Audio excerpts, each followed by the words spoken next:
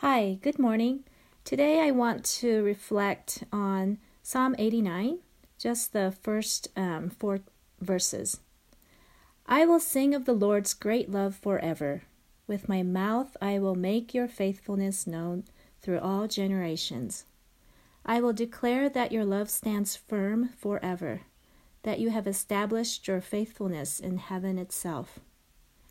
You said, I have made a covenant with my chosen one. I have sworn to David, my servant. I will establish your line forever and make your throne firm through all generations. Here, the psalmist casts his eyes on the future.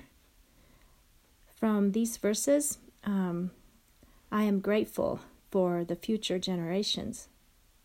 I want to thank God for those who are the future. When we think about the generations, sometimes we look behind, we look to the past, our past generations, and we also look forward. Here we are directed to look toward the unknown.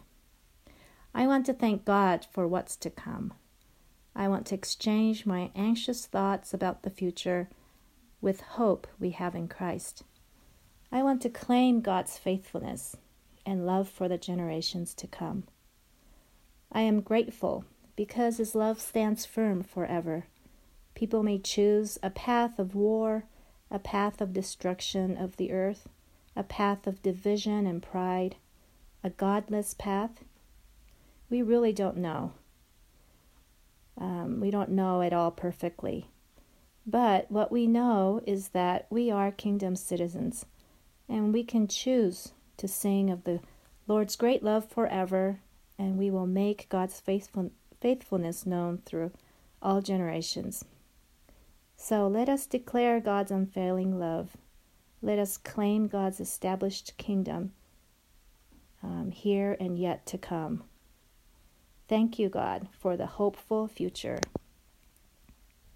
Let me read the 4 verses again, and I will close in prayer. I will sing of the Lord's great love forever. With my mouth I will make your faithfulness known through all generations. I will declare that your love stands firm forever, that you have established your faithfulness in heaven itself.